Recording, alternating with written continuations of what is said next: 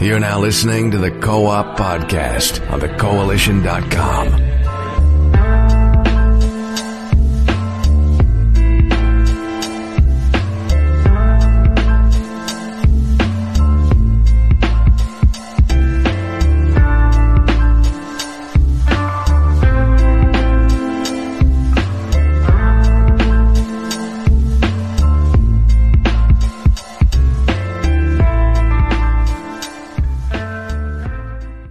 Hey, what's up, everyone? This is Gary A. Swaby, and you're now listening to the Co-op Podcast, episode 257. And Mr. Richard Bailey, he actually went to a wedding yesterday in Florida, so, he's actually traveling back to Georgia right now as we speak. So big shouts to him. But I am here with Mr. J. James Lugo. How you doing, JJ? I'm doing good, Gary. I'm back. I'm revitalized. I slept in today, so I'm all good. I'm ready to get on this. Yeah, we haven't seen you in a while. Did you have a good birthday and everything? Yes, I did. I mean, a lot of it also was the fallout from E3 because, again, E3 was a lot of work for me, Rich, Max. When we were out there, we posted up a lot of stories and stuff, so I needed some me time to kind of recover. But also, I had my 30th birthday, so I was pretty happy about that. I got myself a giant cookie cake, homemade, as well as a whole bunch of other cool little gifts, there that were gaming themed. So it was pretty dope. I had a lot of fun. But now I'm back. I'm ready to smack some heads, ready to drop some gaming news impressions on you, and a whole bunch of other stuff. Yep, let's get to smacking those heads. So, yeah, I'm also here with Miss Dana Abercrombie. How you doing, Dana? Yay to bashed heads. I'm doing all right. Busy week. Excited to be here. Good. So yeah, as you guys know, it's a very slow time of year for gaming news. E3 has already happened. All the blowout of news has already gone. So we're basically in the months where not much happens. There's not too many releases, and there's not too many headlines floating around either. So we are going to improvise. We're going to talk about some topics related to ethics in the gaming industry, and we've got an evergreen discussion as our main discussion as well. So yeah, it should be fun. We'll see how it goes. But firstly, let's talk about what we've been playing. Now, I'll go first because I haven't played that much. I've only played Overwatch. I played it on both PC and PlayStation 4 this week. I of course prefer PC, but it was pretty fun playing it with my friend Ramiz on PlayStation 4 because, we don't really get to play much together. So just playing Overwatch with him was fun. And he's new to the game, so it was cool, like, having him get into the game and everything and learn about it and see what it's all about, see what all the fuss is about. So that was cool. I'm just awaiting for the new character Hammond to be officially released in the game, because he is in the PTR, but he's not going to be in the main game until maybe another week, maybe even this week coming up. He might be put in. I'm also anticipating the Overwatch League finals, which are coming up too, and I will be at the grand finals, which is pretty cool. So looking forward to that. But besides that, I did play some Final Fantasy VII too, just because nostalgia and everything. But nothing else really this week. So that's pretty much it for me. How about you, JJ? What have you been playing this week? So I've been busy in my off time, even though I'm resting, technically I'm still working. And I've been playing a lot of games, a lot of which are games that are going to be given reviews on the website very, very soon, because they all kind of came at almost the exact same time. Funny enough, a lot of publishers have been sending games out like immediately after E3 because they know that people went to the show, got all the big news out the way, and now they can focus on their games, which is kind of funny. So they all come in bulk.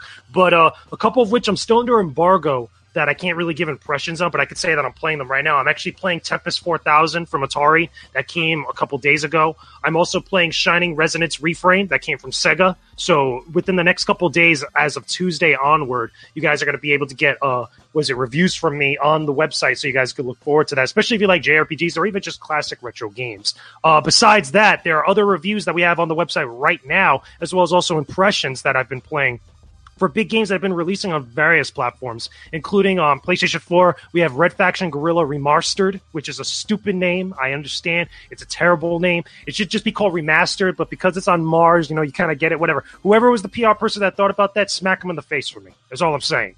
But that actual review is up now on the website. You can check it out. If you played the original Red Faction Guerrilla, you have a lot of stuff that's going to be very familiar to you. It includes all the DLC and all the extra content and patches and stuff, but it's just now presented in a much better fashion. There's improved lighting. There's improved little textures here and there throughout the game. If you never really played it before, the easiest way I can describe it is that it's Grand Theft Auto on Mars with futuristic weapons. That's basically really the kind of gist of it. But again, a lot of it is a little bit dated, but it's still fun for a lot of people that are out there. And then finally, the other two games that I've been playing that are really cool because they came a little bit around the time of my birthday was Crash Bandicoot Insane Trilogy on Nintendo Switch. We have impressions of that now on the website that you guys could read up on.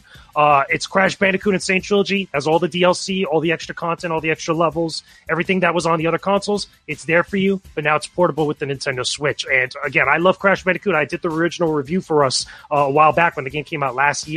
And I still love it. I still think it's fun. I still think it's dope. Definitely check it out if you love Crash Bandicoot and you have a Nintendo Switch and you want another good game to bring with you on the go.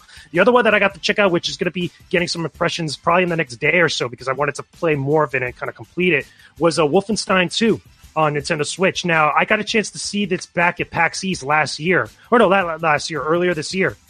And it was really, really cool. But now I actually got the full game in my hand. I've been able to play it. It's pretty damn dope for a game that's very big, that looks fantastic on the PlayStation 4, the Xbox One, and the PC. I think it looks fantastic on the Nintendo Switch. Now, there are some little things here and there that they had to compromise in order to make the game run really well on the Nintendo Switch, especially in portable mode. But overall, I'm still having a lot of fun with it. But I'll have more impressions about that very, very soon. So that's what I've been up to as of late. Wow, that's a lot. That's you've been very busy during your time away, which is very good. So I'm sure you'll have lots to talk about. But yeah, that's pretty cool. How about you, Dana? What have you been playing this week?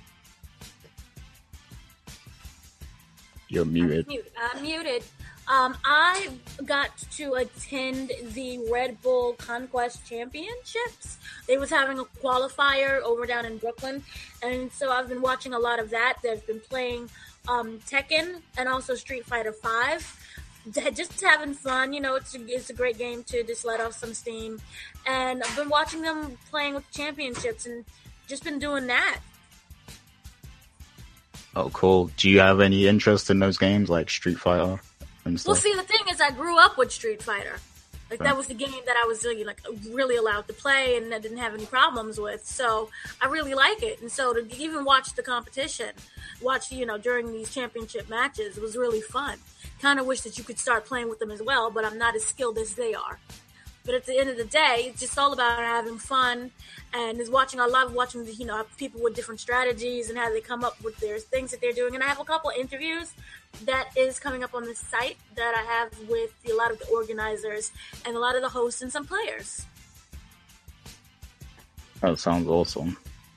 Yeah, because I've never actually been to like an esports event yet. Obviously, I'm going to the Overwatch thing, but that's always something that intrigues me. Just seeing people play these games and master them on a professional level, like where they're able to do things that not the average gamer can do. Like that always kind of interests me. So I would love to watch more of that stuff. I have seen a few tournaments and stuff at E3, but not like an entire event like that. So it sounds pretty cool. Very passionate fans.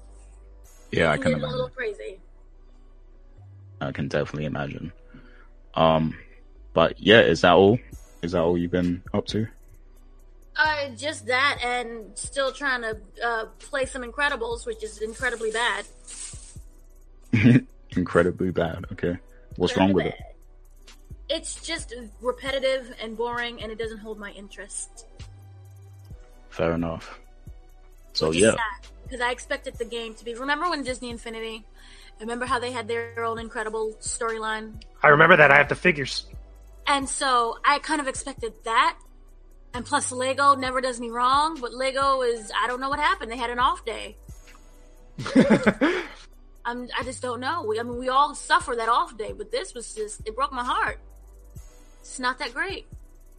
I'm curious to know what you're going to feel like about that when some of the other Lego games from E3 come out, because I know they have Lego DC Villains coming out very soon. That can never do anything wrong. That's I don't care. It could be literally 1 minute.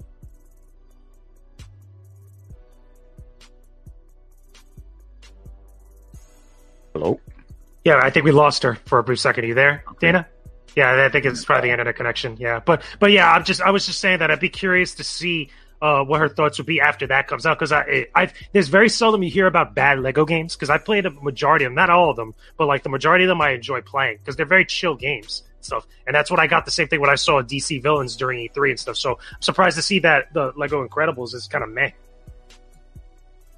Yeah, it's a shame because the movie looks like really fun and stuff, and I'm sure there's a lot of people who are probably gonna play the game just because of that.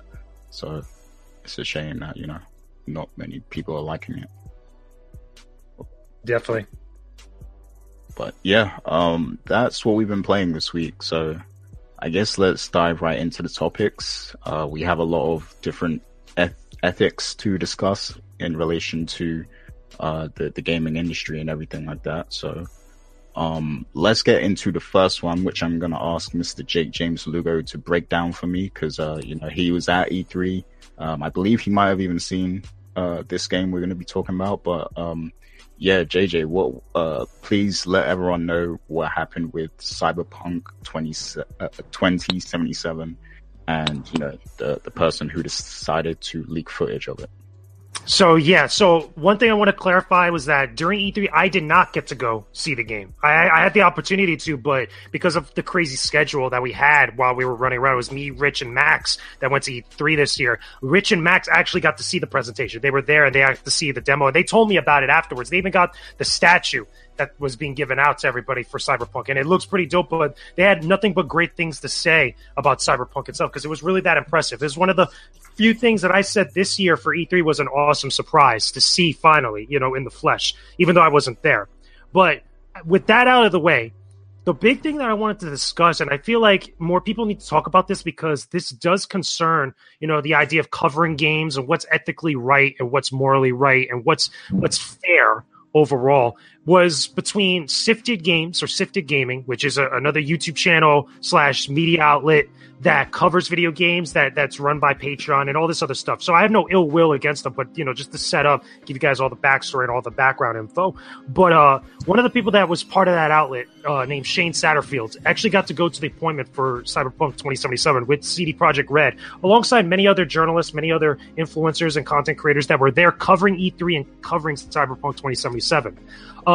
At the very start of the presentation there, from what the guys had told me when they went and from what a bunch of other people told me when they went to their own appointments. What's up?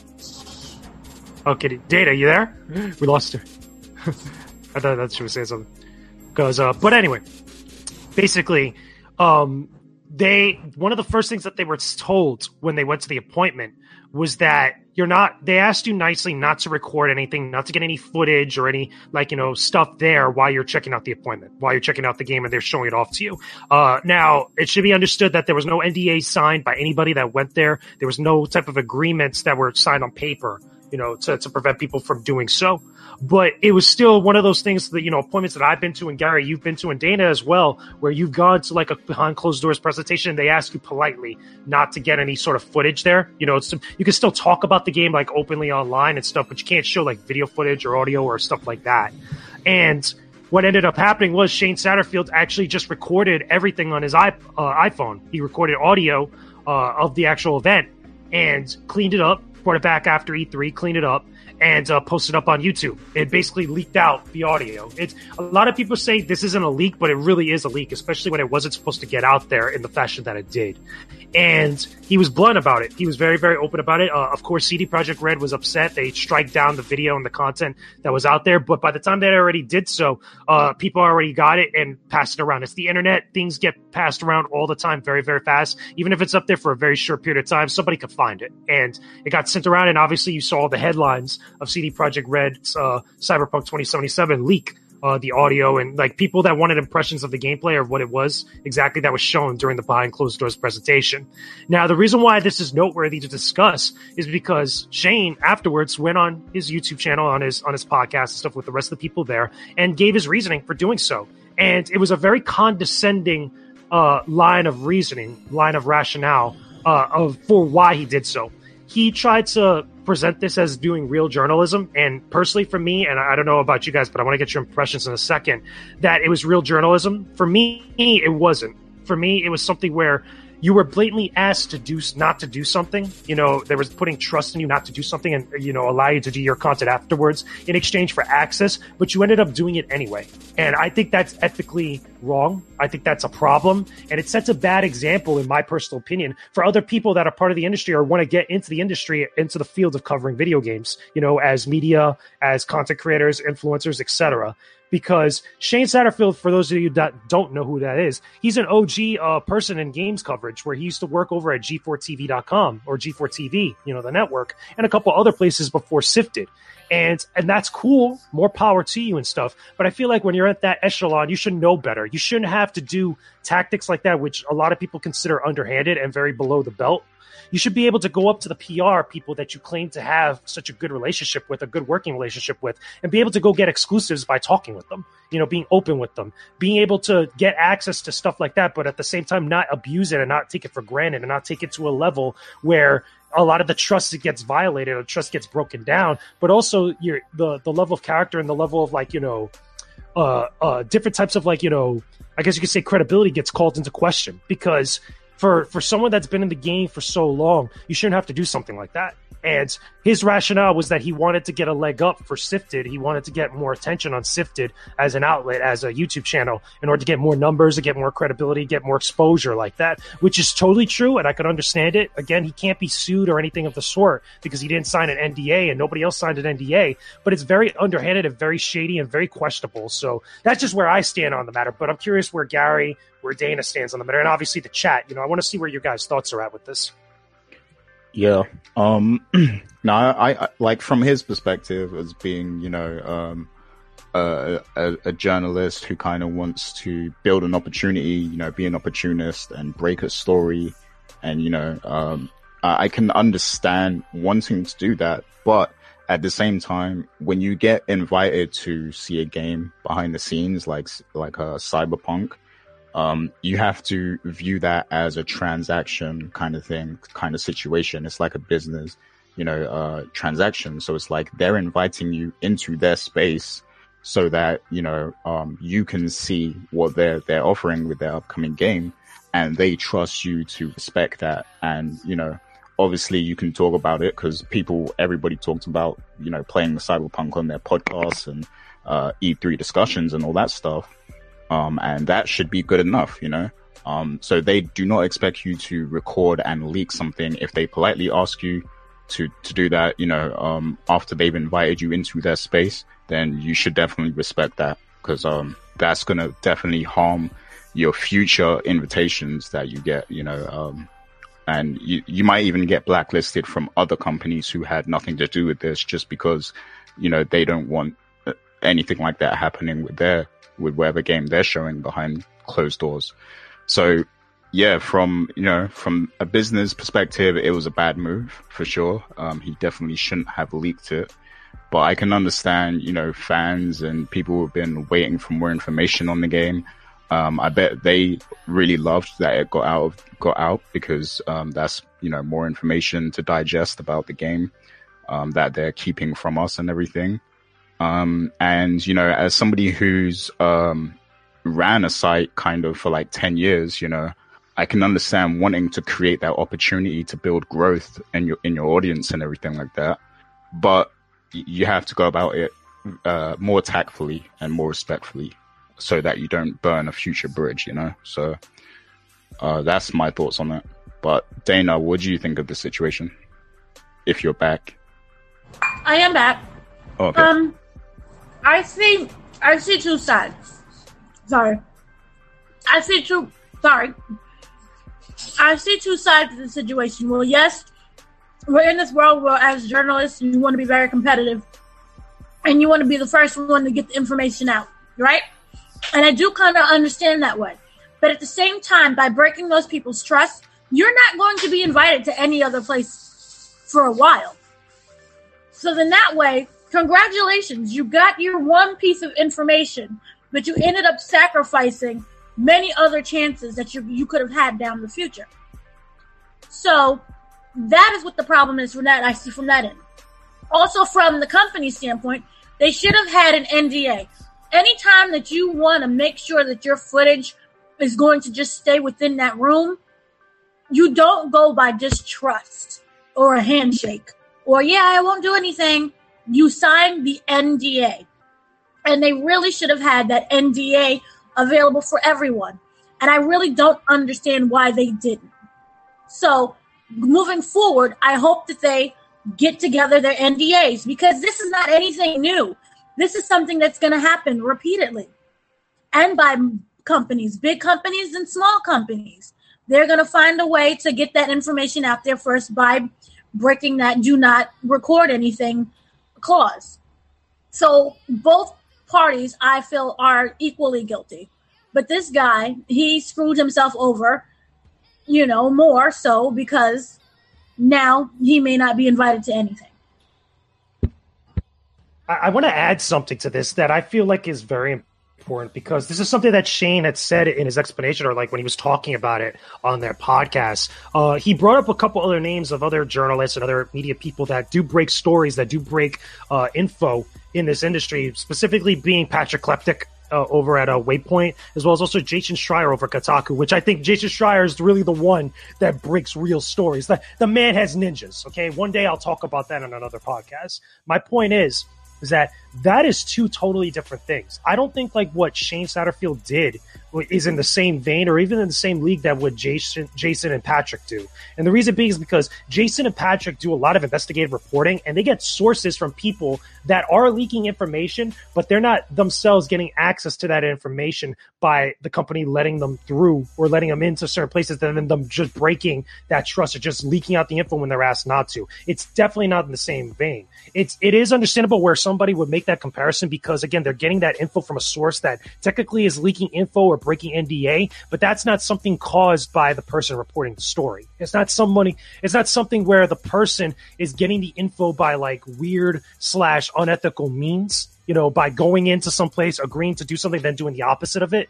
It's a completely different can of worms. And there's a lot of different arguments that could be made for that. And if anything, like I said, it's much more ethically acceptable because they're the ones going out and getting sources from people that want to speak out on certain stuff. What Shane did was the complete opposite, in my opinion. And I think also, like what Dana was saying, and I've heard a couple other people say on various other different shows and podcasts, specifically Jared Petty, he came out and said, like, that guy probably will never get invited to another private event again. And I don't begrudge anybody that gets like that. And it's not because I have ill will towards Shane or anything like that. I don't know the dude.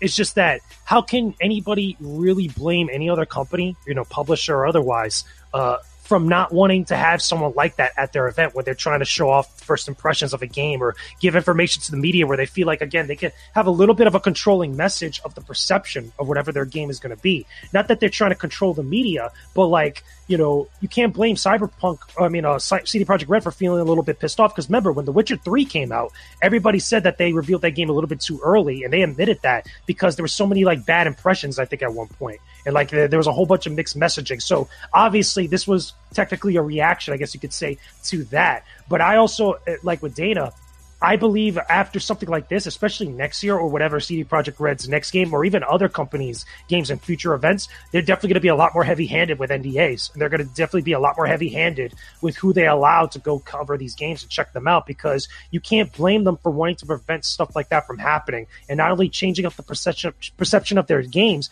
but also when it feels like someone that gets access to this stuff, or someone that they're being kind of open and being, putting a lot of trust in, or just being, honest with, that they're going to completely just flip the ball on them. And I think that kind of sucks for the company, because it's not like they're trying to be facetious. They're not trying to be bad or anything. But it's like, again, if you invite somebody to your house, you're putting trust in them that they're not going to do anything stupid. But if they go in, they wreck up your house, or if they go in and start acting brazy like that, you're probably not going to invite them to your house anymore. You're not going to want to associate with them anymore. But the other thing also, too, like I mentioned beforehand, but I want to reiterate, I don't like when, personally for me, I don't like when certain people in the industry, whether they have veteran status or when they are fairly new and stuff, where they talk down to other different people that are part of the same field. Like, obviously, we're all colleagues and we're all, comrades in some sort of way because we're all covering games. We're all part of the same field and stuff. But I think it's kind of messed up to take a moral high ground when not only you're clearly wrong, but you want to downplay it, and you want to kind of like condescend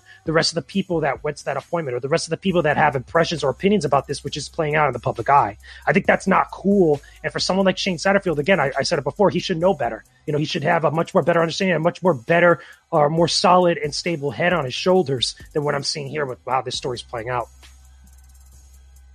Yeah, and the thing is, like, this sort of thing could have an impact on, other people, like other media attending E3, because let's say, for example, now a lot of companies start making it mandatory to make everyone sign NDAs whenever they're seeing something behind the scenes, like you said before, like that's something we don't want to go through because it's already time consuming going back and forth through the convention center and, making these appointments and everything. So like if you have to spend time filling out a form as well, an NDA and everything, like that's just only going to add to all the hassle, having to cover all these games and stuff. So nobody wants that. And it's things like this that bring about certain guidelines that these companies have to adhere to. So I want to add one thing there. I don't think it's bad signing the NDAs. In my own personal experience, because we've signed plenty of NDAs when we're covering games and stuff, and I don't think that in and of itself is a bad process or a bad thing. If anything, it's just business, and it's an agreement where you won't do something in exchange for this type of access here, which really doing something being not opening up your big mouth when they reveal something early on. I think that's fine. What I think is the bigger issue and what really will be the fallout for events like this is not only the amount of people that get access to stuff, I think also the willingness of companies to be able to do this type of thing, to have behind closed doors presentation, because can you really blame CD Projekt Red for not wanting to show off the game at the next big event, like at Gamescom or something, or not want to show the game or whatever their next game might be, or any other company, whatever their big game might be at like E3 or something? If they just don't go to the event, or if they just don't show it, but they show it maybe at like the press conference and then that's it. You don't get to see anything afterwards. Like that's the type of stuff that I worry about. And that's the type of stuff that I feel like is much more impactful to everybody as a whole. The other thing too is that, again, it really fits back into the stereotype that people in games media are kind of,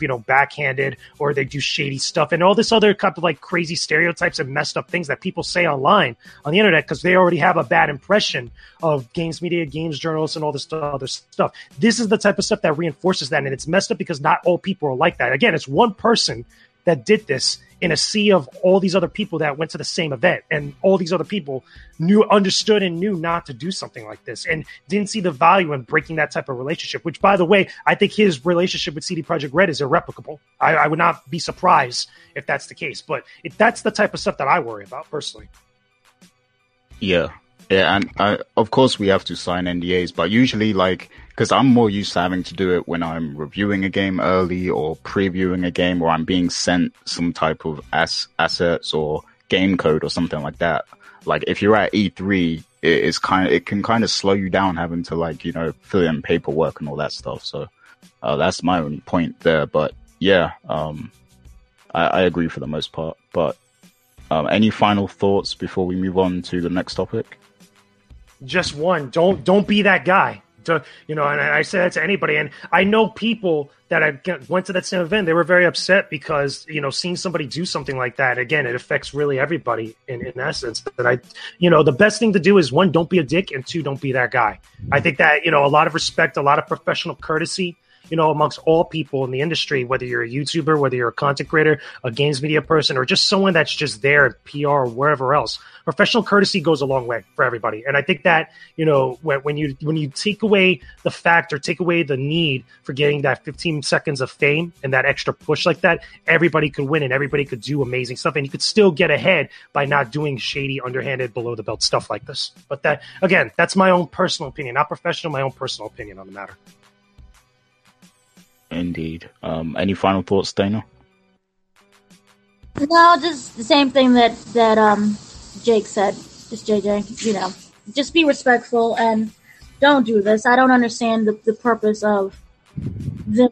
It's on both sides. Have NDA, and also just don't ruin it for other people, because this ruins it for other journalists as well. Because then they might not have certain opportunities because they're afraid that it might be leaked. Yeah, exactly. Yeah, so the next topic we have, is another question about ethics, but this time around, it's based on somebody who actually works within, a game publisher. So basically what happened was a Guild Wars 2 writer was fired after a Twitter argument. So what happened was Jessica Price, she was creating a Twitter thread expressing the difficulties of writing characters in MMOs as opposed to writing characters in single player games. So, she thinks it's a lot more difficult to create these characters and write them in MMOs than in regular games. And this YouTuber, I'm not sure how to pronounce this actually, but I think it's Dario something. I think that's how you pronounce it. So he's a YouTuber. I think it's Darrell. It's kind of like the Virtua Fighter 5 boss, Darrell. Okay. Well, yeah. So he basically reached out to her. He replied to her Twitter thread, and he made a suggestion about branching out the dialogue options for the MMO character, to make them more, in depth and more complex and everything. And Jessica Price reacted very negatively to the suggestion. She was pretty dickish about it. She said, basically the tweet went like this. So she said, "Today, in being a female game dev, allow me, a person who does not work with you, to explain to you how to do your job." So she's basically, painting the picture that this guy is trying to tell her how to do her job, when he really just wanted to kind of give, a suggestion on maybe something that, they could think about in terms of writing the characters and everything. So people saw that and thought it was kind of, dicky, kind of the wrong way for her to go about the response and everything. And she was being unfair to the guy. And she actually ended up, losing her job. She had to apologize as well for the statement. So yeah, this raises a lot of questions about ethics and what's okay, what's acceptable, because this is the digital age, and people have so much access to developers, writers, directors, actors, celebrities, you name it. So what do you guys think of this situation? And I'm going to start with you, Dana, being that, you're a female in the industry and everything. What's your thoughts on how she handled that situation? Was it right? Was it wrong? And what's acceptable? My whole thing that I have with the situation is that I don't understand why she made everything so public. You can easily send someone a text message or an email, and to make it public just kind of made her look even more wrong. And I do understand what she was trying to say. And there are many times when men try to tell women what their jobs are and do the whole mansplaining. But to make it public just seemed to be even worse. So that on her end was kind of wrong. And she did come across as being,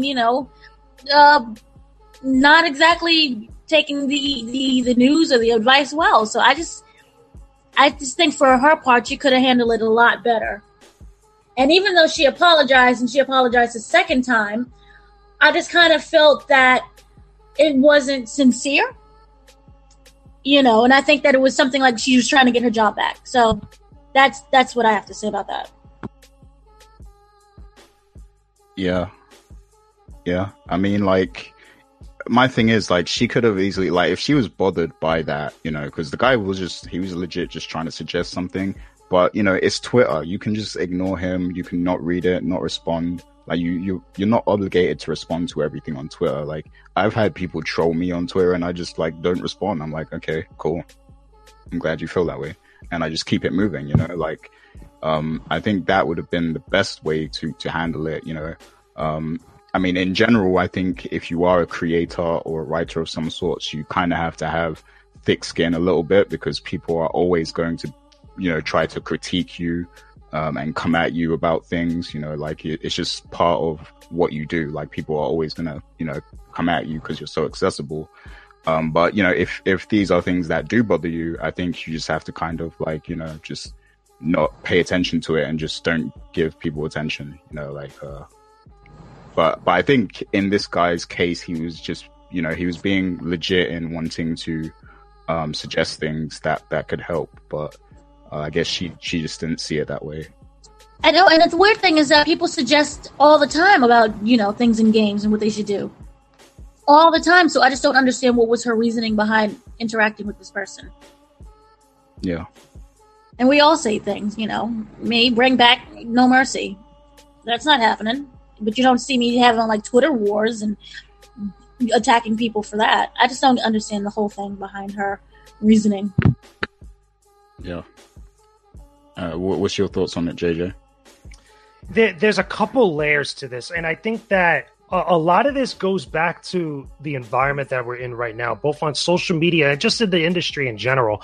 The one thing that subreddit and even the story that we were looking at that really talks about was that the writer, the woman that was in question here, really made the whole issue about gender when the guy that was making the statement on Twitter and the thread really wasn't getting caught up on that at all. And that's a problem that I see with a lot of different issues. Like, obviously we're in a time when there's a lot of ethical questions about, women in gaming, the roles and a lot of the other conversations that come with it all over the place. The problem is that for whatever reason now these days, it always becomes a super hostile thing and gets into stuff that is probably outside of whatever the issue might be at hand. In this case, where they're talking about the writing of MMO characters and just making them a little bit more different or trying to make things a little bit better.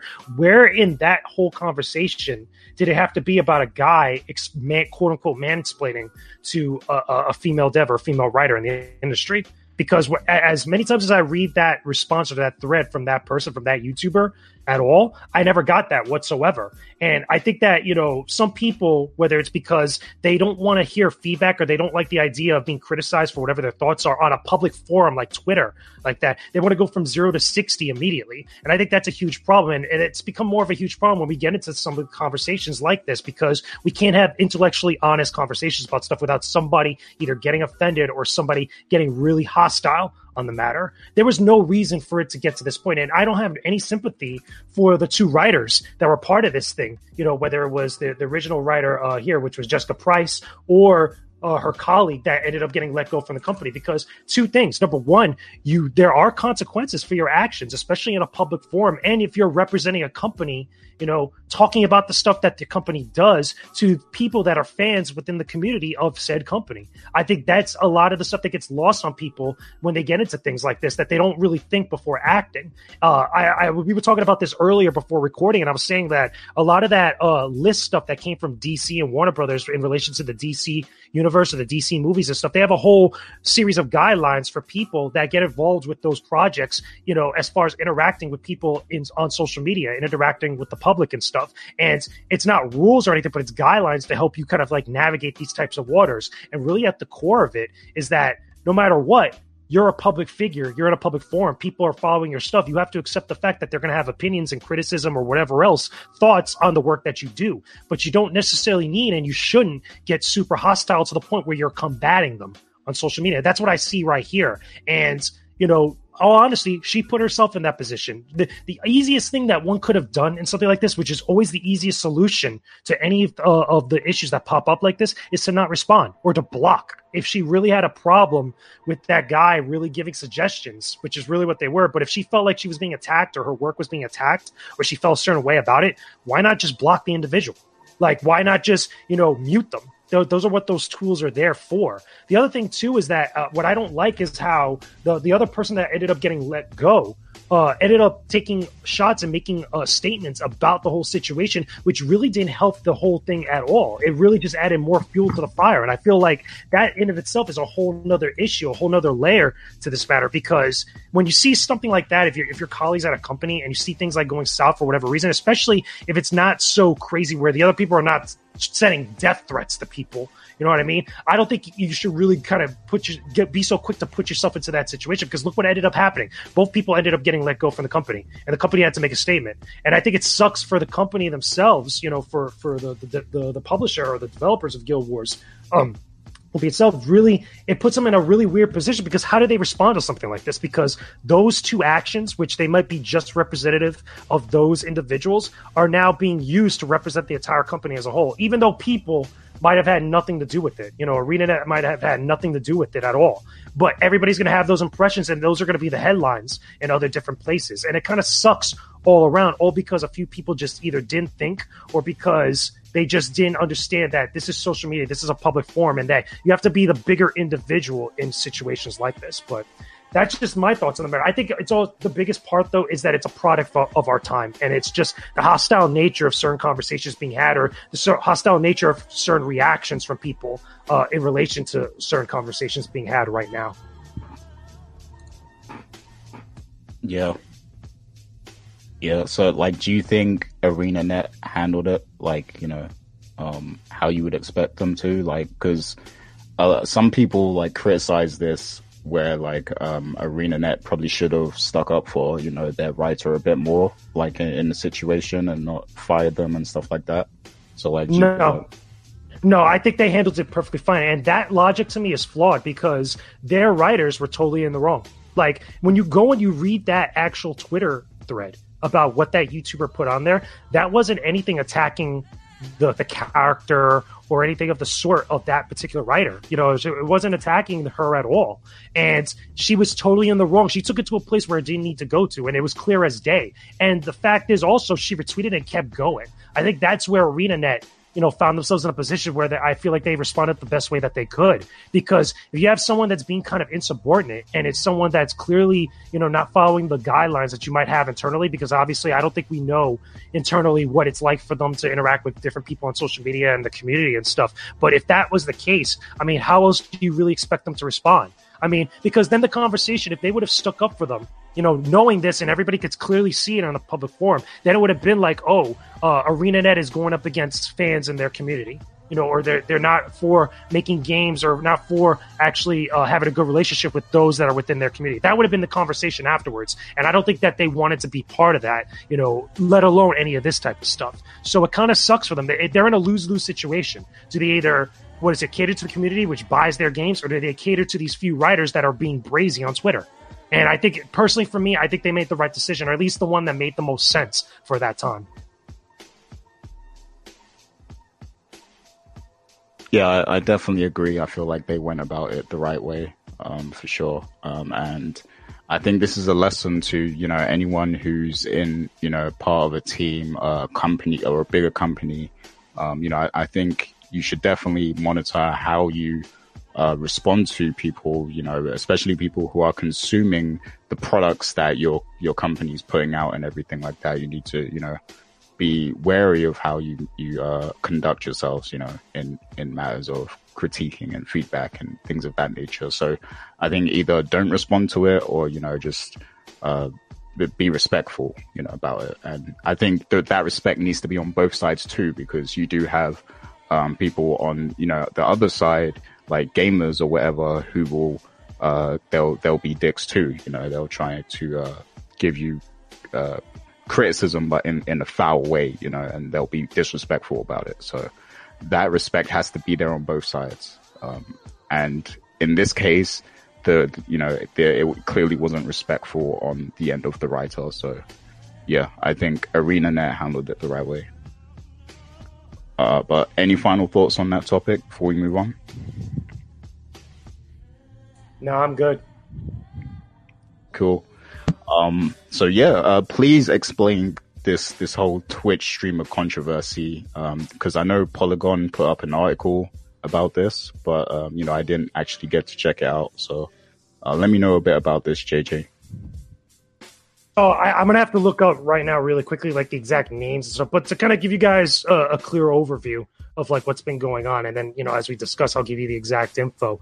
But basically, there's been a lot of discussion now about Twitch and certain streamers on the platform, and you're seeing a lot of different articles, specifically from Polygon, that are coming out and having conversations about, okay, is it really where the community is kind of being, or the Twitch community specifically, and the audience is really being kind of facetious and really against a lot of these types of streamers, which a lot of people call them thoughts or Twitch thoughts, which is basically just women that stream online on Twitch and playing video games, but a lot of their content, a lot of the focus is on their sexuality. There's a lot of on their outfits, on them revealing themselves a little bit to an extent, without being within the realm of porn and stuff. But like they're playing video games, but just using their bodies and using their looks in order to get attention and also specifically money. And a lot of people have a very opinionated stance on it on both sides. Some are against it, some are for it, for many different reasons. But one of the things that I saw and what a lot of the conversation that's been coming up is that a lot of outlets, Polygon and a few other places, seem to be defending the practice, or at least the idea of people being quote unquote Twitch thoughts, or, women that are on there using their bodies for whatever profit when it comes to playing video games and stuff. Now, while in of itself, it's not anything like too bad. Like there are Twitch guidelines that are being put out, that are out there now, that kind of really get into the idea of like, okay, you're not supposed to have overly sexualized content when you're playing games like that, or really kind of like, much more adults only type of content is not really allowed on Twitch and stuff. And I understand that argument and stuff, but really in essence, it's still people that are still just playing video games. They're just putting whatever twist on it in order to get attention, in order to get eyes on their actual content and stuff. But really, the conversation that I really want to focus on is like, is it really okay, or is it really right for a lot of outlets to really kind of defend this type of practice, or really say that it's really the audience kind of being against, quote unquote, against women or against people that are doing stuff like this when they're really just trying to make their content out there? Is it really kind of like ethically right to do that? I mean, again, I don't know if you guys really got to read the article that I saw on Polygon, which was defending a few of them. And again, I'll get the names in just a second. But to me, it's like this has been a conversation that's been lingering around for quite some time. Like I want to say over the last couple of years, since Twitch has really become a thing, outside of YouTube. And you could even throw YouTube into the mix there, because obviously, no matter what entertainment medium, sex sells and it gets a lot of attention. And clearly there's a lot of different individuals out there that have seemed to utilize that well in order to generate big audiences like that. But again, a lot of people have different opinions on stuff, but I'm curious where you guys are on the matter. Wait, so is the issue that some people think it's wrong that these gamer girls are on Twitch and kind of exposing themselves a little bit to try and gain? That's one part of it. The other part, which I think is really kind of pertains more to the article, is that is it really right for outlets to come out and say that it's the audience, openly attacking these types of individuals, or openly trying to make sure that they write articles to defend them. For example, again, like some of the different names escape me right now, but like CERN, you'll see articles come out as be like, oh, such and such is doing whatever types of stream, and she's standing up against hateful, bigoted individuals and stuff. Like you see articles like that come out a lot, not just from Polygon, but in a bunch of other places as well. And the narrative becomes that it's the audience against women streamers trying to just make a living. That's really how they try to spin the article, or try to spin the whole situation like that. Is it really right for places to do stuff like that, or is that really the big issue at hand, or is it something completely different? I mean, I think there is.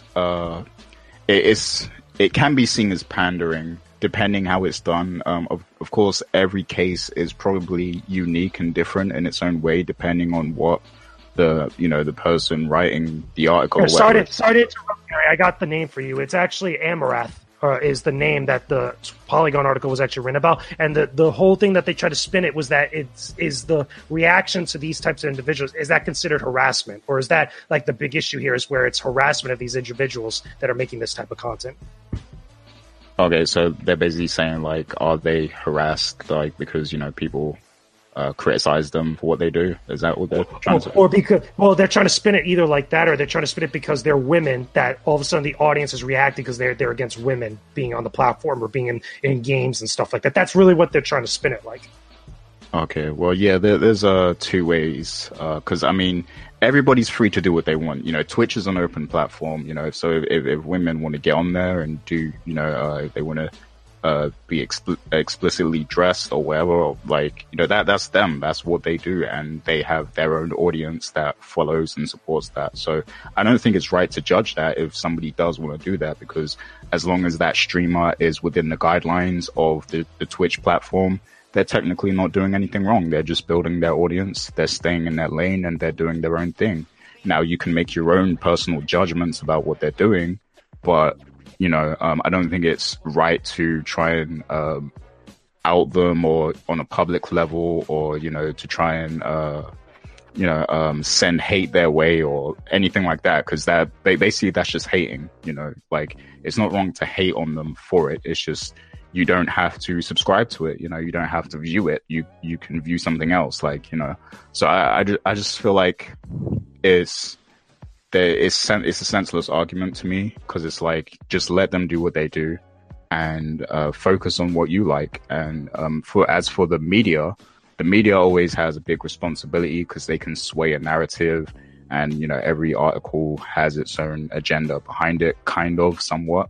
So it really depends on what the motivation behind it is. Now, in this case, it seems like Polygon was trying to defend the streamers' rights and say that it's not right to kind of harass them and attack them for what they do and everything. And in that regards, I agree, because it's like, let them do them. Something though, Gary, and where I get caught up on it, even though I really don't care what a person does for their content stuff, do you at the end of the day. What I really get caught up on, and I find a little bit disingenuous, is that different outlets, whether it's Polygon or otherwise, when they write about stuff like this, or when writers kind of put their opinions about it and talk about these subjects, they try to make it out like the entire platform is against these types of individuals, whether it's against women, whether it's against quote unquote Twitch thoughts, or whatever it else it wants to be. They try to make it like the vast majority of people that are out there are doing like this massive hate mob, or massive groups of stances against these types of people. And I find that to be disingenuous, because a lot of the people that I see, whenever the conversation comes up, a lot of people don't really care. Like, I think that the majority of people are like, yo, that is kind of, weird, and it gets into a lot of gray area, but I don't think it's like they're actively against whatever this individual's out there, even when you get into talk about money, because a lot of the focus in that Polygon article is really talking about money, where they're, again, using the body for attention in order to get different people to donate like thousands of dollars to a specific individual. Like, you'll see YouTube videos of people putting stuff out there like that, where you'll see people get donations of like $30,000 on a stream, to some random female streamer who's being like that and stuff. And I think that gets to a whole nother debate and argument and stuff. But I just don't like it, for me personally, where I see like the outlets try to paint this like really broad picture of like this audience that just is like this massive hate mob against this type of streamer or this type of content creator.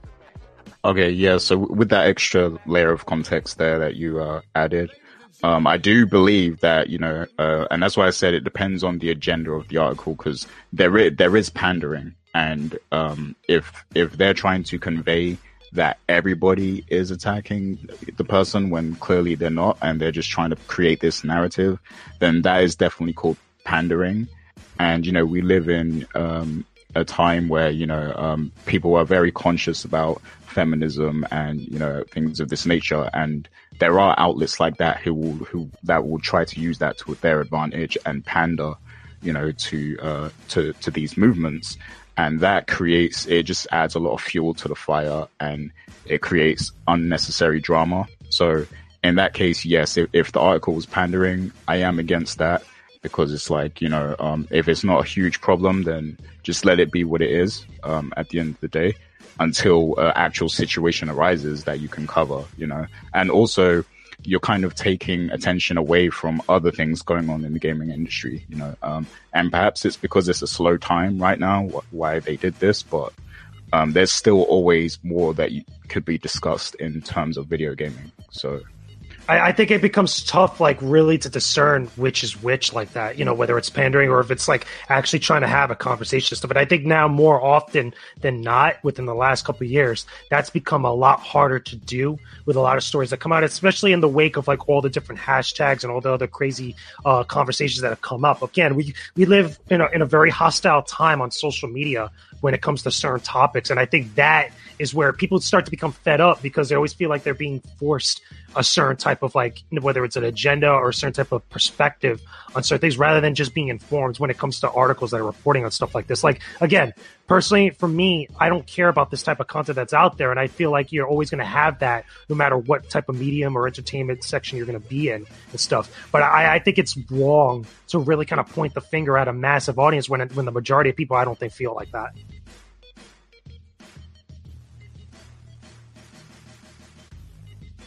Yeah, exactly. Dana, do you have any thoughts on the subject?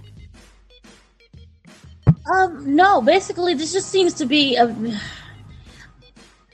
this is a very unfortunate situation on both sides. I mean, I feel that the reason why she's getting these attacks is, yes, because she's a female, and that tends to happen everywhere, even on podcasts. And by, Polygon and other news sources bringing this to light, yes, it does shed light on what women have to go through and what they face, but also at the same time, it does cause more harassment for her.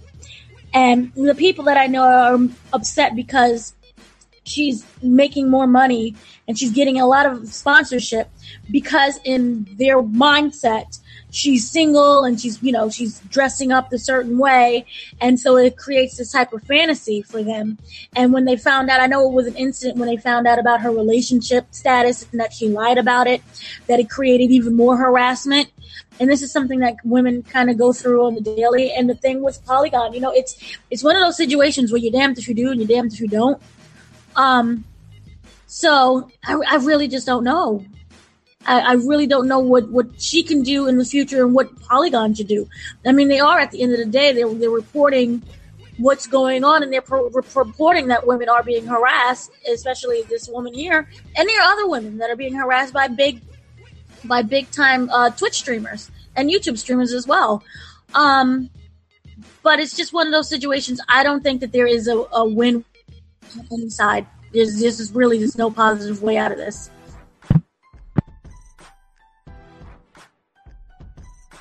Yeah. I mean, it's a touchy subject, and I feel like there's bigger narratives that should be addressed in the industry before this, because Twitch is a very it's an open source platform. You're free to do whatever you want, create whatever content you want. You run your own channel. You can ban people, if you wish to.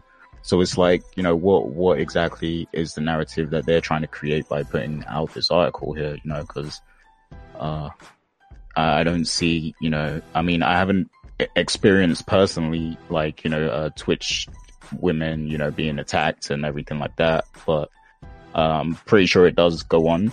But yeah, I mean, until we actually get to analyze a case of this, it's hard to really, discuss it from my point of view. So yeah, I mean, it just depends on the narrative that they're trying to create, because it can be seen as pandering a lot. But any final thoughts on that before we move on to the entertainment segment, which I'm looking forward to?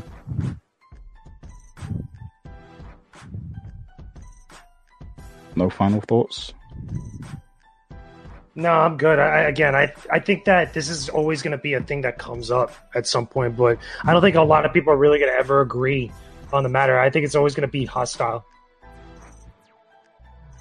Yeah, issues like this are always going to be prevalent in the industry, unfortunately, because I miss the days where we only had to worry about, games and when they're coming out and, what people think of them. But nowadays, in this digital age, there's just so much going on that, we have to pay attention to. And it's it seems really pointless to me. But yeah. So let's jump right into the entertainment news for this week. So Dana, which topics do you have for us today? All right, I have a couple. I'm going to go through them really quickly because there's the big main one. So really quickly, we have, we're getting a spinoff. Those who don't know, we're getting the Men in Black spinoff. Sony is going to do it. They added 4 new cast members. Kumail Nanjiani, he's from Silicon Valley. Rafe Spall, he's from Life of Pi. He was the Indian guy from Life of Pi. Also, it seems that we're not getting a sequel or even a prequel. What we're getting is more like we're getting something that's in the same universe. Okay, so Will Smith and Tommy Lee Jones will not be in the movie at all. It was supposed to be the 21 Jump Street crossover with the Men in Black 3, but Jonah Hill was like, oh, it's too complicated, so they completely dropped that idea. And so we're getting this instead. The new Men in Black film, which is untitled, will be directed by F. Gary Gray, who did Straight Outta Compton. Wait, and F. Gary? F. Gary Gray. Oh, I he thought you were talking Brazy for a second. No. Basically, it's going to take place in the same universe. So it's going to expand on all of the aliens that we were introduced to during the... So that should be interesting if anyone cares about that. Also, we're having, as you know, we're getting the Aquaman thing is coming out really soon. However, one of the actors, Yaha Abdul-Manti II and Sarah Vickers from Aquaman, they have joined the cast of Watchmen. Watchmen is now going to be a pilot for HBO. What they did say is that it's going to be 12 episodes, and that we can expect a whole new story with new faces. So we're not getting basically the Watchmen movie, the series. We're getting a whole new adaptation. So, yay. And it's going to remix all of the ideas that were in the previous comic books. And the cast already is Jeremy Irons, Regina King, Don Johnson, Lil Gossip Jr., Tim Blake Nelson, Andrew Howard, Francis Fisher, and Jacob Mintrent, and Tom Minson. So if you know who any of those are, yay, we're getting those. Also, we finally have a premiere date for The Gifted Season 2. Remember, that was the X-Men spinoff. It did really well on Fox. It's coming back on Tuesday, September 25th. And along with the premiere date, you guys can check online. There's a lot of character posters, and it's supposed to be really nice. But they didn't really go into detail as to what's going to happen in the second season. A lot of things is in a lot of secrecy, but we're going to get more of the Mutant Underground. And those who watched previously, remember, they're divided on the aftermath of the season finale. But they're going to have new characters, and they also have a new showrunner. And we're going to get the Morlocks on the show. So, anyone's happy for that? Yay! American Horror Story, we're having a new season. Those who don't know, it's going to be a crossover between Murder House, which was season 1, and Coven, which was season 3. The 8th season will debut on September 12th on FX. They have not released any details of whatsoever, aside from it takes place in the future, and it may or may not involve aliens. So, if you're into aliens and the weirdness of Ryan Murphy, that's good for you. Now, the big news is we are getting a new DC Universe streaming service. Now, it's not just a streaming service like you see Netflix, where you're going to have the TV shows of, any of the DC stuff or even the movies. What it does is it's going to combine all of the comics. So you're getting movie, TV show, and comics. And it's going to be digital. So if you got your iPad, your iPhone, your Android, you can look up and read all of the digital comics that they have in their storage. Basically, what they said is that they're going to it's going to slowly roll out. So you're not going to get all of the comic books right now. It's going to be a slow rollout of stuff. And they're going to go within the back catalog and work their way up. So you're going to get a lot of the comics from the 30s and the 40s and the 60s. And then, as it keeps rolling out throughout the months, it'll be more updated. So those who are excited about that, yay. They have not released a price, though. That's the one thing that we're waiting for. But they did say that we're going to get Batman the Animated Series, a remastered cut of Linda Carter's Wonder Woman, all of the Christopher Reeve films, all the Superman films that he did. We're going to get Titans, which you guys know, it's a new TV show that looks like really crappy. We're getting Titans, we're getting Doom Patrol, and we're going to get also Swamp Thing, which is going to be really interesting how they do it. Also, Cyborg. Many people are like, well, where's Cyborg? Because he's not in Titans, but he will be in Doom Patrol. So anyone who's excited for that, yay. Doom Patrol is going to also have Robot Man, Negative Man, Elasti-Woman, Crazy Jane, Dr. Niles. and they're going to all come together. And it seems like Cyborg is the one that's going to be the leader this time. So anyone's excited about that. Swamp Thing is also going to be very dark. It's going to follow a bunch of heroines as they travel to Louisiana to investigate a strange swamp-borne virus, only to discover there's more magic and danger in the bayou than could have ever been realized. So those who are excited, we're getting that. And then on top of that, we're going to get the Harley Quinn animated adult cartoon. So this is mature. It's not meant for your kids. There's going to be a lot of violence, a lot of sexual activities that's going to go on. They're going to keep up with the same kind of humor, but they're saying it's not going to involve, it's not for your kids at all. So anyone who's excited for that, I think that's like the one thing that I'm excited for. Also, it will be available. The DC Universe is going to be available on iOS, Android, Roku, Apple TV, Amazon Fire TV, and Android TV, as well as through the service website. So anyone who's looking to play on their PlayStation, to watch on their PlayStation or their Xbox, you're not getting that right now. You're not going to get that. But the original series, I'm going to just break it down really quick because it's the list that they finally released. So the original series is Titans. That is a live action. Doom Patrol is going to be animated. Swamp Thing, animated. Young Justice Outsiders, animated. Harley Quinn, again, animated. And what they said with Swamp Thing is it's gonna be like a weird hybrid of animated with live action. Now, the classic movies and TV shows right now, that's gonna be the first thing that rolls out, is gonna be Superman 1 through 4, Batman Begins, The Dark Knight, Batman Ninja, which I knew a lot of people didn't like, Birds of Prey, The Flash 1990 version.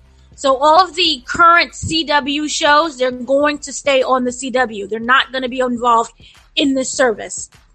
We're getting Teen Titans, Super Friends, Legion of Superheroes, Young Justice, Static Shock, Lois and Clark, Constantine, the 2014 one.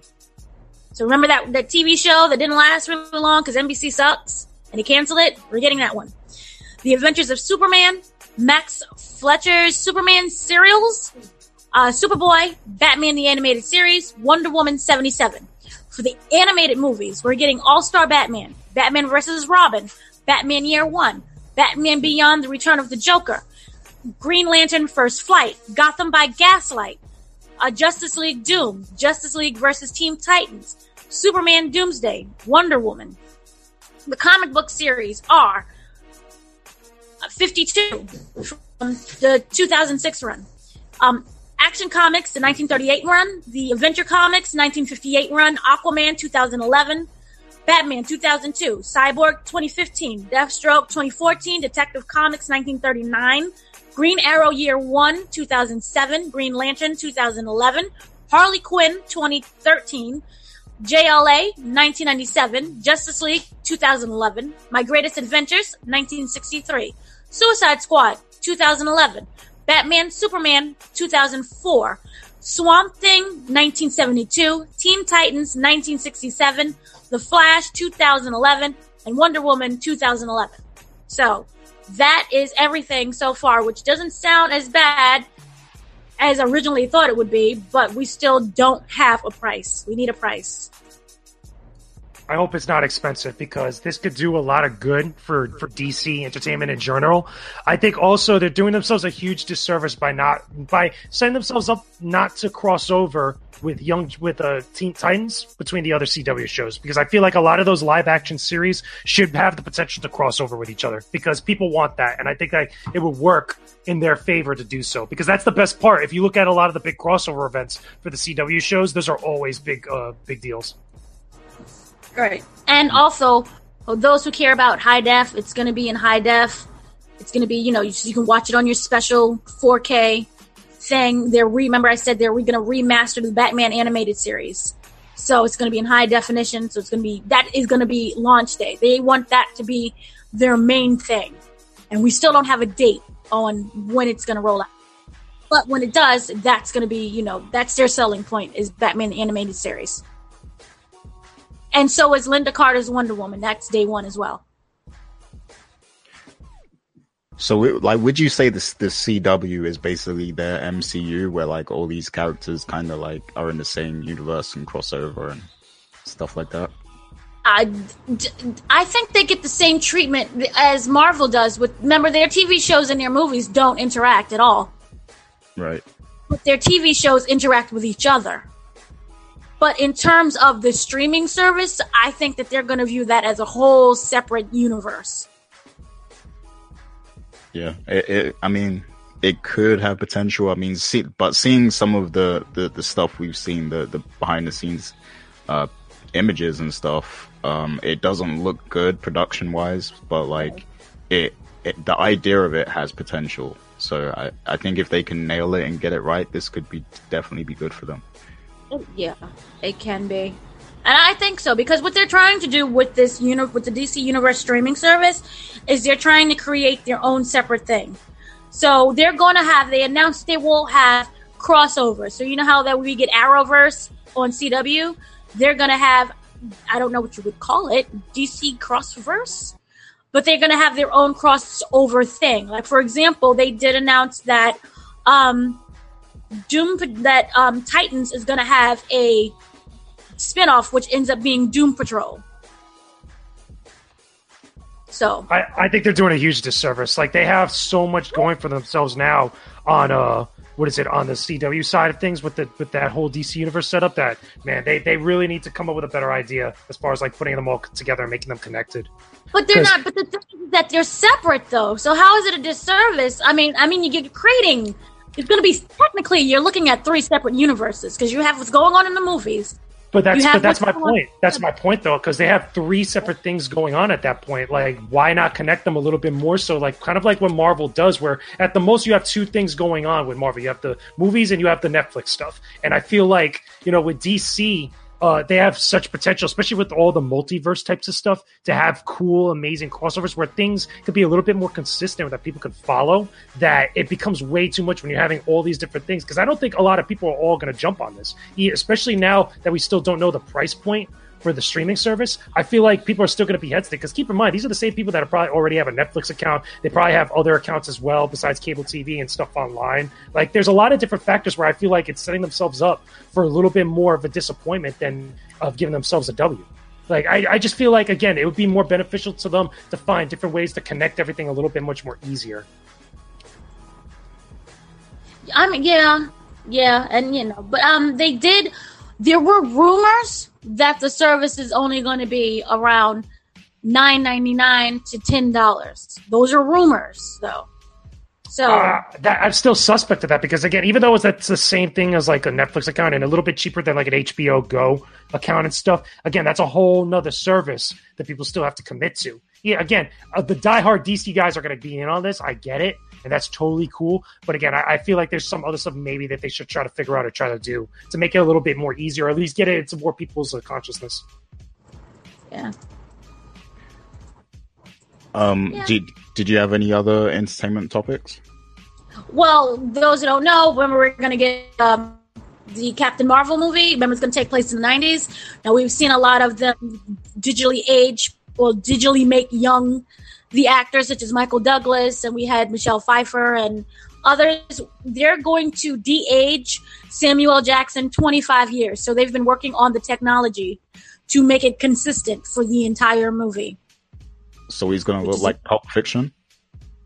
Basically, it's going to kind of look like Pulp Fiction, or maybe, was it Die Hard with a Vengeance? Wasn't that like 25 years ago? I hope they keep the afro. That would be cool. But yeah, he'll have eyes. Remember, he has his eyes, so no patch. Yeah, that should be interesting to see how they handle that. But also, you guys heard about Idris Elba being casted in the Fast and Furious spin-off movie, right? So it's going to be The Rock versus Idris. I think that's going to be pretty awesome in terms of, those 2 actors going at it on screen. That should be fun. And it's nice to see him do that. Yeah. Even though he's the other franchise he was in, because he complained about it too much. So we'll see how he does in this one. I'm sure he'll be killed off. Like, Idris Elba is killed off in like almost every movie he's in. So It's 'cause he's unappreciative. But yeah, he's going to play the villain in this as well. So that should be fun. And also, Kerry Russell is going to join Star Wars Episode 9, which is coming December 20th, 2019. And they started filming Birds of Prey. Birds of Prey is basically the all-female villain version that DC is doing with the woman who played Margot Robbie. Harley Quinn. Yeah, Harley Quinn and Margot Robbie. Harley Quinn. That's going to start in January, so that should be really fun. I'm still suspect of that, honestly. I'm still very, very suspect. I'm gonna watch it like all the other projects and stuff. But again, that's another project where I'm still a little bit worried. Like, I'm going to watch it, but I don't know. And Keanu Reeves is in talks to do John Wick 3. well, yeah, they should definitely do a John Wick. They're already doing it because it has a title already.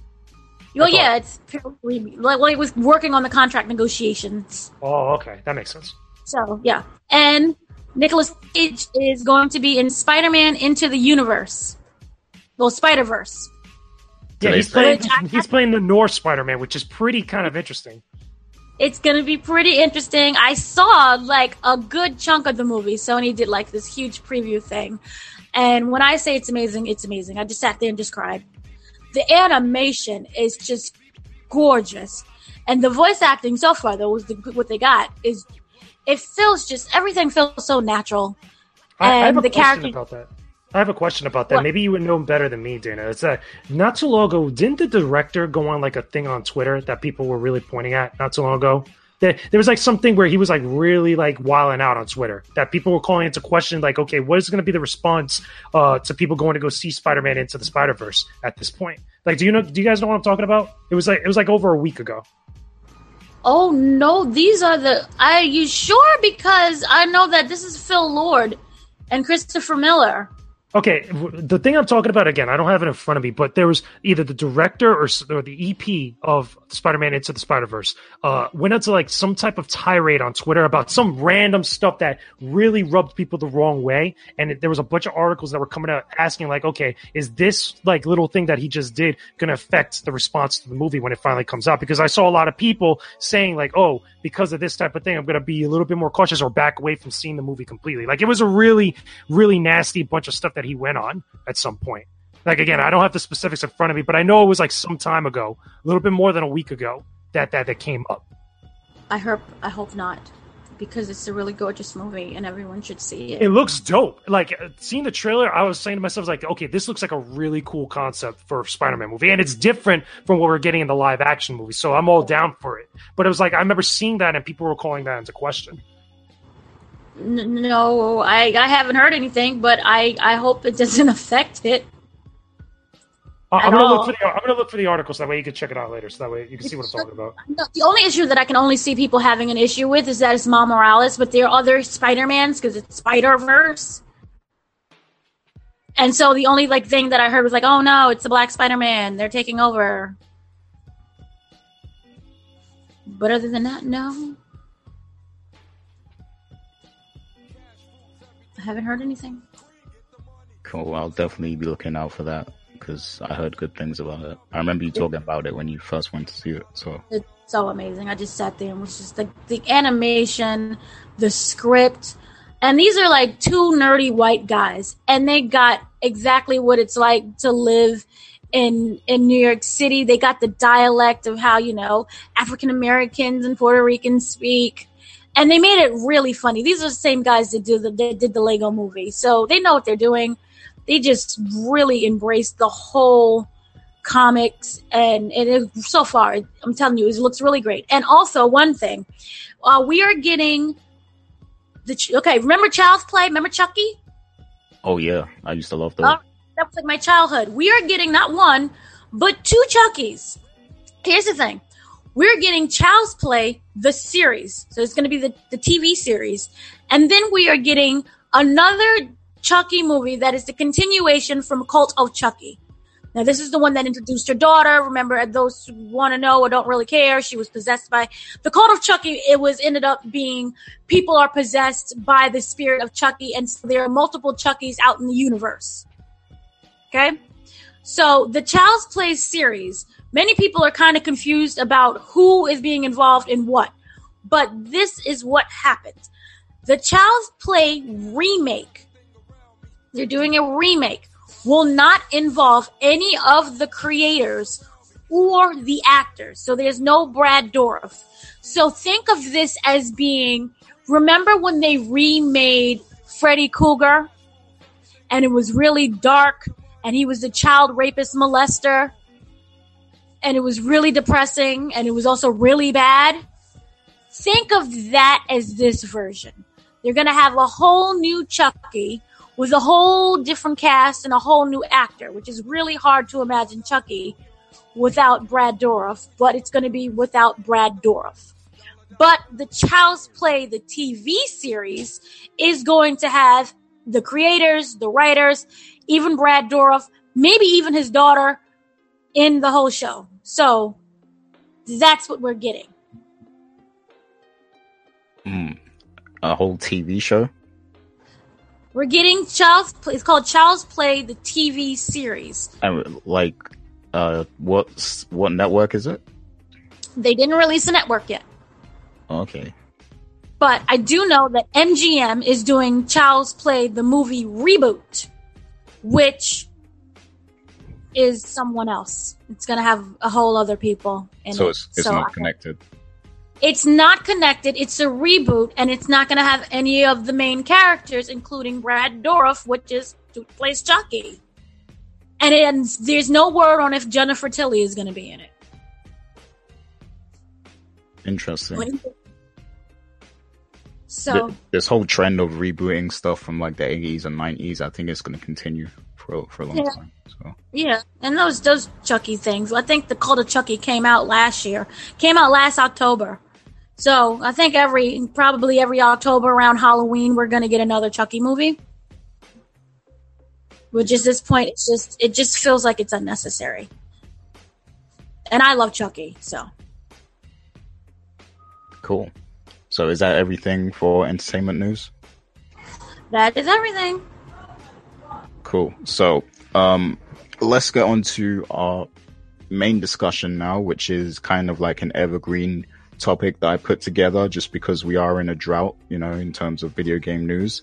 So I wanted to ask you guys, if you could pick one unreleased or cancelled game that you actually want to see, see the light of day, basically, which one would you pick? So I'm going to say a few examples of the types of games I'm talking about just to give you a good idea. So, games like Scalebound, Deep Down, Rainbow Six Patriots, Mega Man Universe, Agent, Star Wars 1313, any major game that was announced and, we were kind of interested in, and then it just kind of trailed off and we heard nothing more of it, or it was officially cancelled. So if there's one game you could bring back to see the light of day, which game would you pick and what's your reasoning for it?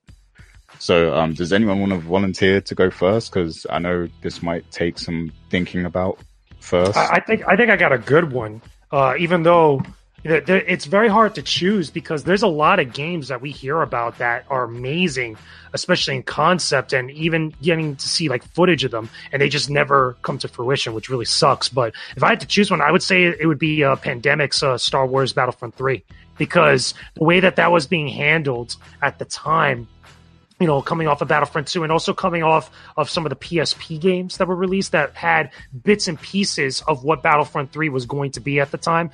It's a shame that a lot of that stuff didn't pan out, and it had to do with the company losing money, and also I believe it was Pandemic's parent company losing faith in what Pandemic was doing at the time, which is why they shifted a lot of focus towards some of the other studios that were developing the PSP games and eventually closed down that studio specifically.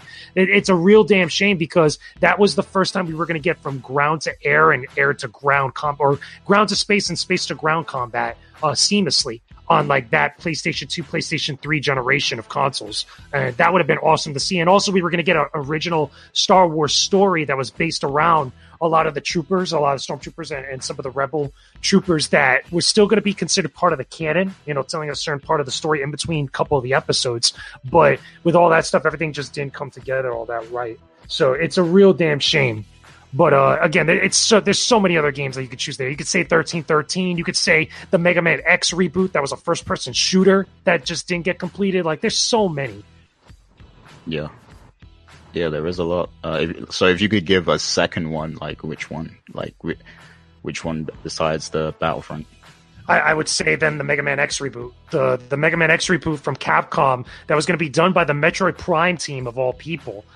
It was going to be a first-person shooter. It was going to totally reboot the Mega Man X mythology, where it was planned out to have, I think it was like 3 or 4 games, and it would follow some similar premises set up by the previous Mega Man X games, but you're going to be playing in a first-person shooter. All the Mavericks, all the different robots were going to be completely redone, given different designs that made them look more edgier, and a little bit much more mechanical, and a lot more grittier in nature, but still have the essence of what Mega Man X was, but still being played through a first-person shooter lens. And I thought that was pretty cool. There's footage of it now you could find on YouTube with playable levels, which looks dope. It just looks really, really cool. And some of the other story plot points that were leaked out, it was pretty damn awesome.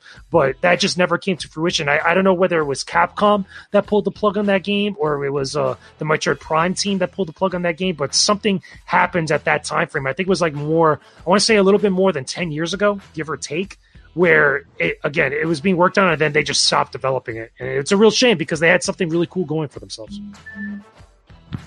Cool. What platform was that supposed to be on? I think that was supposed to be PlayStation 3 and Xbox 360. I could be wrong. And also GameCube at one point. I could be wrong on that. I would have to look it up. But I know it was right before the modern age of which we're in right now. It was like right towards the end of like PlayStation 2, Xbox original, GameCube era, leading into whatever the next generation was. Right.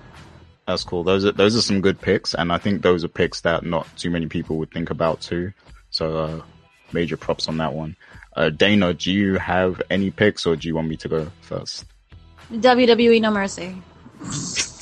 I knew that was I don't care if it doesn't count. Also, Justice League. We were supposed to get Justice League. Remember that Superman game, if it is ever coming? Oh, yeah. Remember That's right. I want my Justice League. I want some Superman in there. You guys are ready. Wasn't really that excited for Scalebound, but I know you guys mentioned that before. Remember 14 BC? It was canceled just without any explanation in 2014, and it looked really, really great. I think you get to be a caveman, and you get to travel via time machine to these different locations. Mm-hmm. So that seemed interesting. We all know about the Star Wars 1313 that never got released. You said already Mega Man. That would have been good as well. Also, remember Aliens Crucible? No? Anyone? Vaguely. Multiplayer RPG? Vaguely. 2000? No, it was canceled in 2009, although it was already kind of completed. And basically, you would have been stranded inside of a space colony and infested with the aliens, and your goal was just basically to kill all of them and to survive. No one remembers. That was something I was looking forward to. But yeah, that's gone. Gotham Guy by Gaslight. People don't remember that one. 2009. A lot of games got canceled in 2009. But yeah, they canceled that one. That was by THQ. They used to be good, but they canceled it. I would have loved to play Gotham by Gaslight. Nice Victorian era where he battles Jack the Ripper. Maybe they can do that again, because remember the movie came out. That would have been a great companion to go with the movie. But then again, we didn't have that, so depression set in.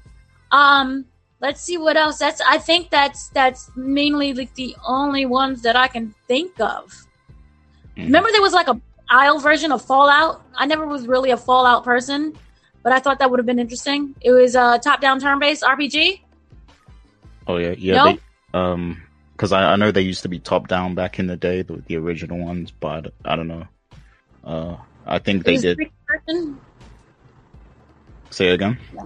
It was a 3D version. Oh, and also, I'm surprised nobody said this. Silent Hills.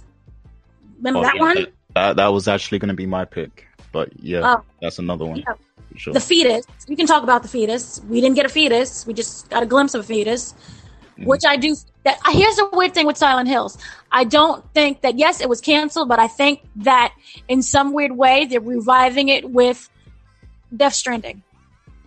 Yeah, I think somewhere there's probably some sort of concept that Kojima has kind of clung on to. I mean, of course, he has Norman Reedus as well, but I think he's kind of kept the concept slightly and just tweaked it maybe. But yeah, Silent Hill's definitely going to be my pick, and it's just because I wanted to see what Kojima's vision was going to be for, you know, the Silent Hills series, because I've briefly played some of the Silent Hill games in the past and stuff, but just to have Kojima's stamp on that, like, I really wanted to see what it was going to be like and what it was going to be about and everything. And I was mad that they took the PTR down, the PT down. Yeah, that was just stupid, but yeah, that was cold-blooded. But also, many people don't remember there was a Sonic Extreme, which was basically a Super Mario 64 version of Sonic, where everything was open world, and I thought it would have been really interesting to see that. This was like a while ago. Now I don't care anymore because all the Sonic games, aside from Sonic Mania, just like no one really cares about them, and they're really not that great. But at that time, I would have liked to see that. And also, I think there was a volleyball game for Mario. And we were supposed to get a Daredevil game in 2013. Really? It's called The Man Without Fear. Oh, that would have been good. I love the Man Without Fear comic. They should have done. Yeah, that would have been really, really, really wonderful. But they killed the game. And it was near completion. And I can't remember what, in 2003, I'm going to say. I'm not sure the year. But yeah, they killed it. And plus, because like no one, it was weird because they looked at the box office numbers. It was like around the same time as when the movie came out, I believe. And it was just a lot of things that just influenced it being canceled. So they just didn't do it. Mm-hmm. And it's supposed to be like he had the heightened senses, and it's basically kind of like a Spider-Man situation that you can do. And he was going to be like a detective all throughout New York City, but they just never released it. They canceled the game, and that was really unfortunate. So, and I said Superman, the open world Superman thing. So, other than that, that's it. And my No Mercy. Yeah, another one I was going to say as well was Streets of Rage 4, just because I was a huge Streets of Rage fan back in the day. And they were working on Streets of Rage 4 for like, what was it, Sega Saturn, I think. And it was going to be like 3D and everything, 3D graphics. It was going to be like the next generational leap for that series. And I believe if they would have made that game, that series might have still been around to this day. Like they might have still been making Streets of Rage games, you know, to this day, if they were able to master a 3D version of it. But that never came to fruition, unfortunately. So, you know, now Streets of Rage is just a nostalgic series from the past to us, unfortunately. But yeah, that's definitely on my list. Because there are, if you look up online, there are concepts of what they were going to do with that game. And unfortunately, they axed it. I don't know why. But yeah, that's pretty much it from me. Any more thoughts? Any more games come to mind? JJ? Off the top of my head, I mean, again, there's a lot that's out there. There's still games that are technically still being worked on that aren't really canceled, even though at this point we kind of feel like they are canceled. Tekken Cross Street Fighter is probably one of the more recent memories yeah. that I could actually pick out, because that was a game that was announced and that was talked about. But I think because of the reaction to Street Fighter Cross Tekken, and a lot of the other stuff that was going on at the time, I think that Namco, or Bandai Namco, really kind of just backed away from that slowly, even though they never officially canceled the game. It's like it comes up in conversation every once in a while, but I don't think that game's ever coming out. Yeah, that's another good pick. Deep Down as well is one that we mentioned earlier. Yeah, I would have liked to have seen what that game was actually going to be, because it seemed like it had potential, but we've had no word about it in recent years, so I guess it's safe to assume they're not working on it anymore. It's cancelled, or I don't know. But yeah, that's another game that's kind of just fallen by the wayside, fortunately. But that's pretty much all I've got. So unless you guys have anything else you want to bring up before we close out the show. As far as news, no, I'm good for all shout outs right now. All right, cool. So that's pretty much it from us this week. Thanks everyone for listening to the show and everything. We're going to get straight to our shout outs, and I'm going to shout all the Patreon people. So Dana, what's your final thoughts or shout outs? Just shout outs to you guys, to the co-op. Cool. And how about you, JJ? I guess I could shout out everybody that's listening to the show right now. Shout out to you guys, for being on here. Shout out to everybody that's checking out all the new content we have now on the Coalition website. We got a lot of new reviews, a lot of new unboxings, a lot of new impressions, and obviously other stuff. We got some more things coming very, very soon. I've been working very hard behind the scenes to try to make a couple very big things happen as far as interviews that I don't want to spoil the surprise just yet because I want to make sure certain things get confirmed and whatnot. But there's some very, very big special guests I'm going to be having on TK Spotlight very, very soon, especially if you're into YouTube, if you're into YouTube gaming content and stuff, you're going to be very happy to see who I have as a guest coming at some point. Also, big shout outs to a few companies of Victrix and also Echo Gear, because we have new unboxing videos for the Victrix headset Pro AF right now, as well as also the Echo Gear gaming mount. I don't know if you guys got a chance to see that, but we have all those unboxings right now that are pretty damn cool, with a couple extra ones coming hopefully sometime later this week, if not next week, depending on when stuff arrives here or whatnot. But a lot of good content that you guys should definitely check out, both on the website, on the YouTube channel, and everywhere else. So thank you for checking out all the stuff. Thank you for sharing it around. Again, we have about, I think it's 2,300 subscribers now here on the YouTube channel, which is pretty damn cool. We're trying to get more. Hopefully, if you guys can spread around the YouTube channel, tell people to subscribe if you can. Again, we got constant content going up almost nearly every single day at this point, and we want to make sure that you guys get a lot of great content you can enjoy. So that's all I got for shout outs. Hopefully, you guys will continue to support us and continue to keep leaving us feedback and comments whenever you can. Cool, that's good. Can't wait to see what that interview is. Now you sparked my interest a little bit. But yeah, big shouts to all of our Patreon supporters, Mr. M. Collins, Sharon Gority, Stephen Ferron, Mauricio Aguilar, Himdil, Fergus Mills, Miguel and Antonio Rogers. We thank you all for your continued support of the Coalition. We will be working on, future giveaways and more content to put up on the Patreon very soon, so be on the lookout for more stuff. And I want to give a big shout out to, all the other Coalition staff out there, Tatiana, Tony Blanco, all those guys who are also doing good work for the Coalition that aren't actually on the show. Max Moller too. Big shout outs to all those guys. Richard will be back next week. Big shout outs to the whole Throwdown crew. And that's pretty much it from us. So until next time, peace out, people.